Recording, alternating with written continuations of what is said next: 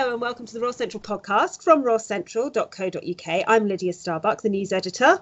I am Monique Blocks, the assistant editor. And I'm Brittany Barger, the deputy editor. And on this week's podcast, it's Valentine's Day, that time of year. We have a happy romantic story to talk about because we've just found out when Princess Beatrice will be getting married and where. All the details are on the site on royalcentral.co.uk. But it's going to be a London wedding and it's going to be a May wedding. And it's quite a small venue. So let's start with where she's getting married. She will marry Edoardo Mapelli Mozzi, my favourite name. I can't spell it or say it. Well, he goes by Edo, no? Let's go with Edo, yeah. B and okay. Edo are getting married at the Chapel Royal St James's Palace on May the 29th, 2020. A very small, very discreet, very private venue. Well, considering the circumstances, I think the venue was to be expected. Perhaps it was also Beatrice's choice as well to have it a little bit more private than her sister. Yeah, because this will be quite a small wedding, won't it? Because the chapel only seats a few hundred people and it's inside St James's Palace. So although it's a public chapel, people can go to services there on certain days, certain times. For the purposes of royal ceremonies, it's private. It's within the confines of the palace, which means we're unlikely to see Beatrice driving up to the palace doors. She'll probably be inside the palace and walk into the chapel, and we're not going to get crowds waiting for the arrival of the royal family. Right. That's a shame. I really do love seeing people arrive for a wedding. Oh, yeah, definitely.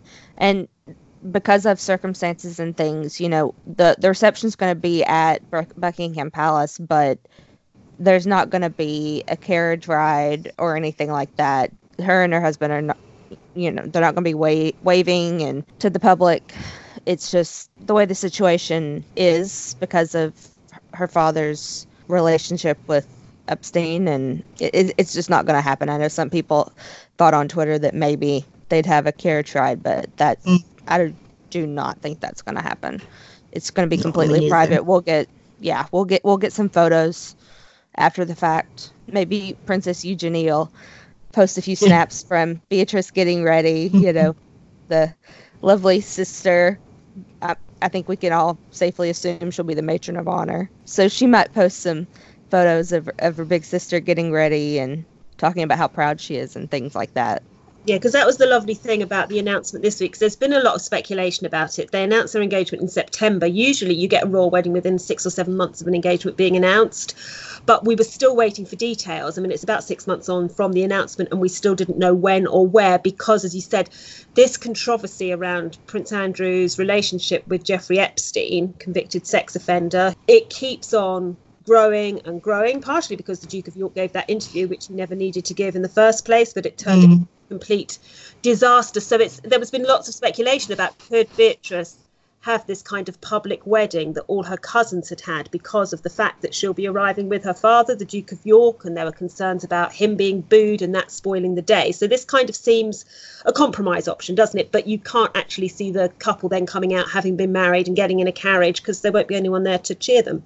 Perhaps she prefers it this way. We just don't know. Yeah, that's true. I mean, we're all presuming she wanted a big wedding, but actually that might always have been her intention. And the Chapel Royal at St James's has got some really personal links, hasn't it? Because she was baptised there in 1988. And it's also the place, I'm looking at Mo, History of Royal Women expert. It's the place where Queen Victoria is idols. It's where she got married. Yeah, definitely. And I tried to look up the date as well to see if she had any anniversaries to coincide with her wedding date, and actually Queen Victoria's parents were married on the 29th of May as well in Germany, their first wedding ceremony, so that's a nice link as well. Oh, I didn't know that. That is lovely, isn't it? So she's marrying on the anniversary of the wedding of Victoria and Edward, Duchess and Duke of Kent, in the place where Queen Victoria and Prince Albert got married.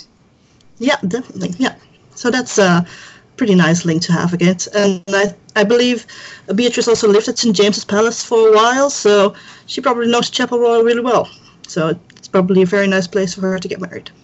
So it's got lots of special links to her. And then she does get the reception at Buckingham Palace, which is, you know, the jewel in the royal crown, isn't it? Only the Duke and Duchess of Cambridge out of the Queen's grandchildren have had their reception there so far. So that's pretty special. Yeah.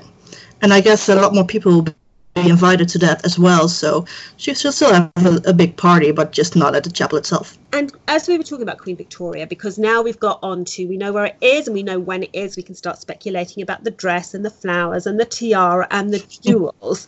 Do you think, because I don't know, I get the feeling that the Queen, as her grandmother, has probably got a bit of sympathy for Beatrice's situation, because her preparations have been clouded with controversy through no fault of her own. Do you think she might lend her some of Queen Victoria's jewels for the wedding day? It would be lovely to see that blue brooch again, so maybe that would be a nice touch.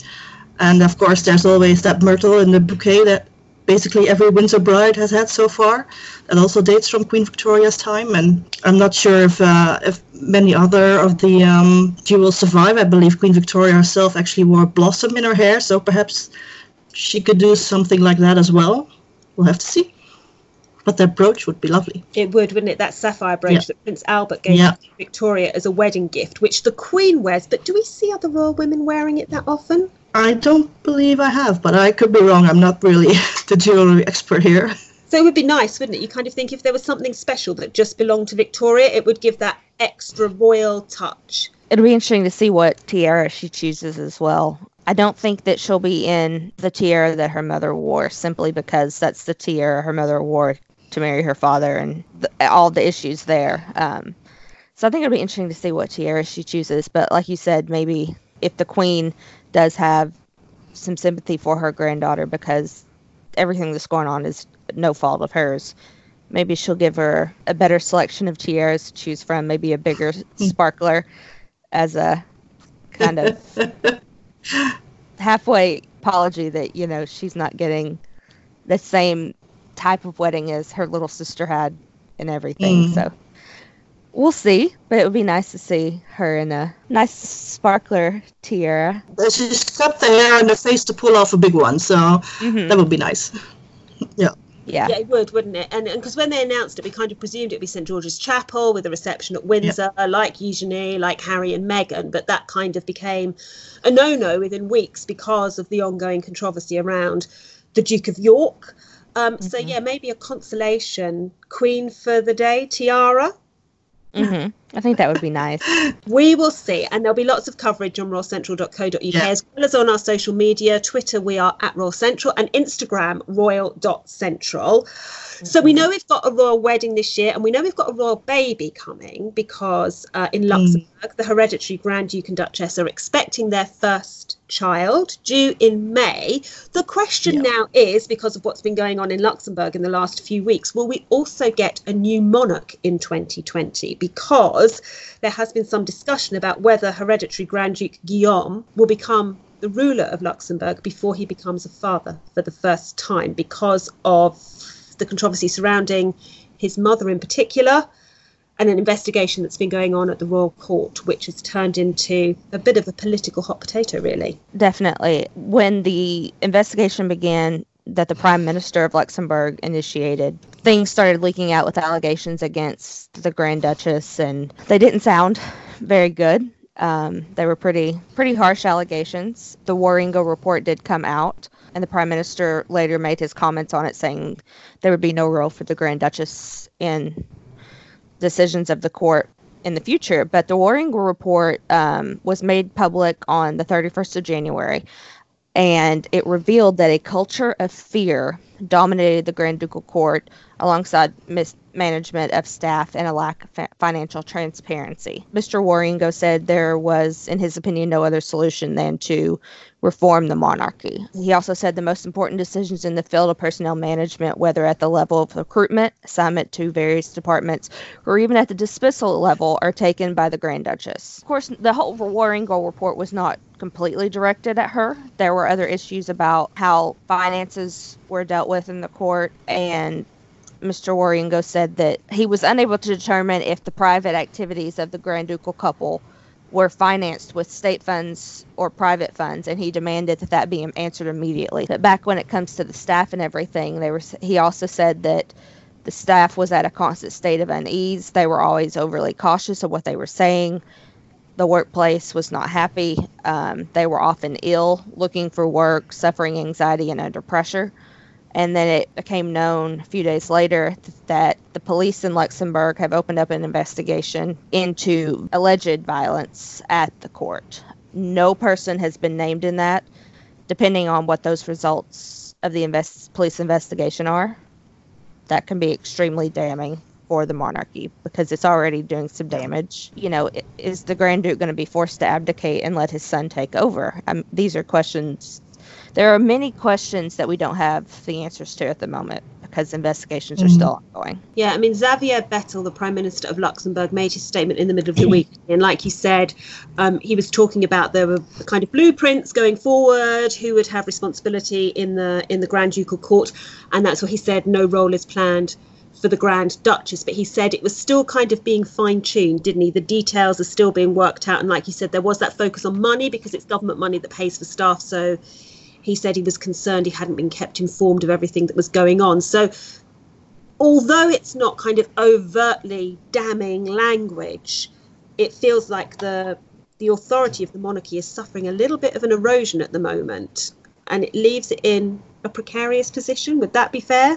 I think that would be fair, and I think the results of what is yet to come could really turn the tide either way. It's a strange situation, isn't it? Because Grand Duke Henri is coming up for the 20th anniversary of his accession. He became Grand Duke in the autumn of 2000. So really, this year he should be looking at Jubilee celebrations, looking forward to becoming a grandfather again, welcoming a future Grand Duchess or Grand Duke when Guillaume and Stephanie welcome their baby. But the monarchy in Luxembourg is now completely dominated by this controversy. The scandal is taking over, and you know that has to have effects on the Grand Duke and Grand Duchess's children and grandchildren. That's natural. You're going to be impacted by things that are being said about your family, and especially with Stephanie going through a pregnancy now, and there's a lot of pressure obviously on them because of what's going on with the rumors flying. Is Henry going to be forced to abdicate? No one, knows what the future holds. So there's a lot of, like I've said, unknowns and a lot of pressure, I think, on the family. So how likely do we think it is that Luxembourg will have a new monarch by the end of the year? I don't think they'll go that far. I think if they manage to reform the monarchy as they want to and limit the Grand Duchess's rule, I think if Henry steps up, I think it will be, he's quite popular, so I think everything will be fine in that regard. But I think if the Grand Duchess really does become unhappy, she might, want to leave. But honestly, I don't think it will get that far, especially with the baby on the way. I think Henry will do whatever he can to make sure that his son and his daughter-in-law can raise that child in peace, at least for now. At least get those first few months, at least have baby arrive and be able to enjoy baby rather than facing the pressure of taking the reins while that's going on as well. And of course, any abdication in those circumstances is damaging to the monarchy. And just last year, Luxembourg's royals were celebrating the accession of Grand Duchess Charlotte, who was Henri's grandmother, but she took the throne, didn't she, because of a forced abdication. So it's there in the recent history. Yeah. And she took over from her elder sister, who was accused of being too friendly with the Germans during the First World War. And she even held a referendum to make sure that this is what the people of Luxembourg wanted, that she was wanted as a monarch. So she did the right thing, and I don't think it will get that far this time around. We will have to see. As you said, Brittany, there are so many things that we just don't know at the moment. Yeah. As they are uncovered, as they're reported, you'll find them all on the site on royalcentral.co.uk, as well as on our social media, royal.central on Instagram. Is Caesar going to appear again soon on the Royal Central Instagram? He actually appeared this morning. Did he? Oh, look at that. Who's not checking their phones? So Caesar is back on the Royal Central Instagram.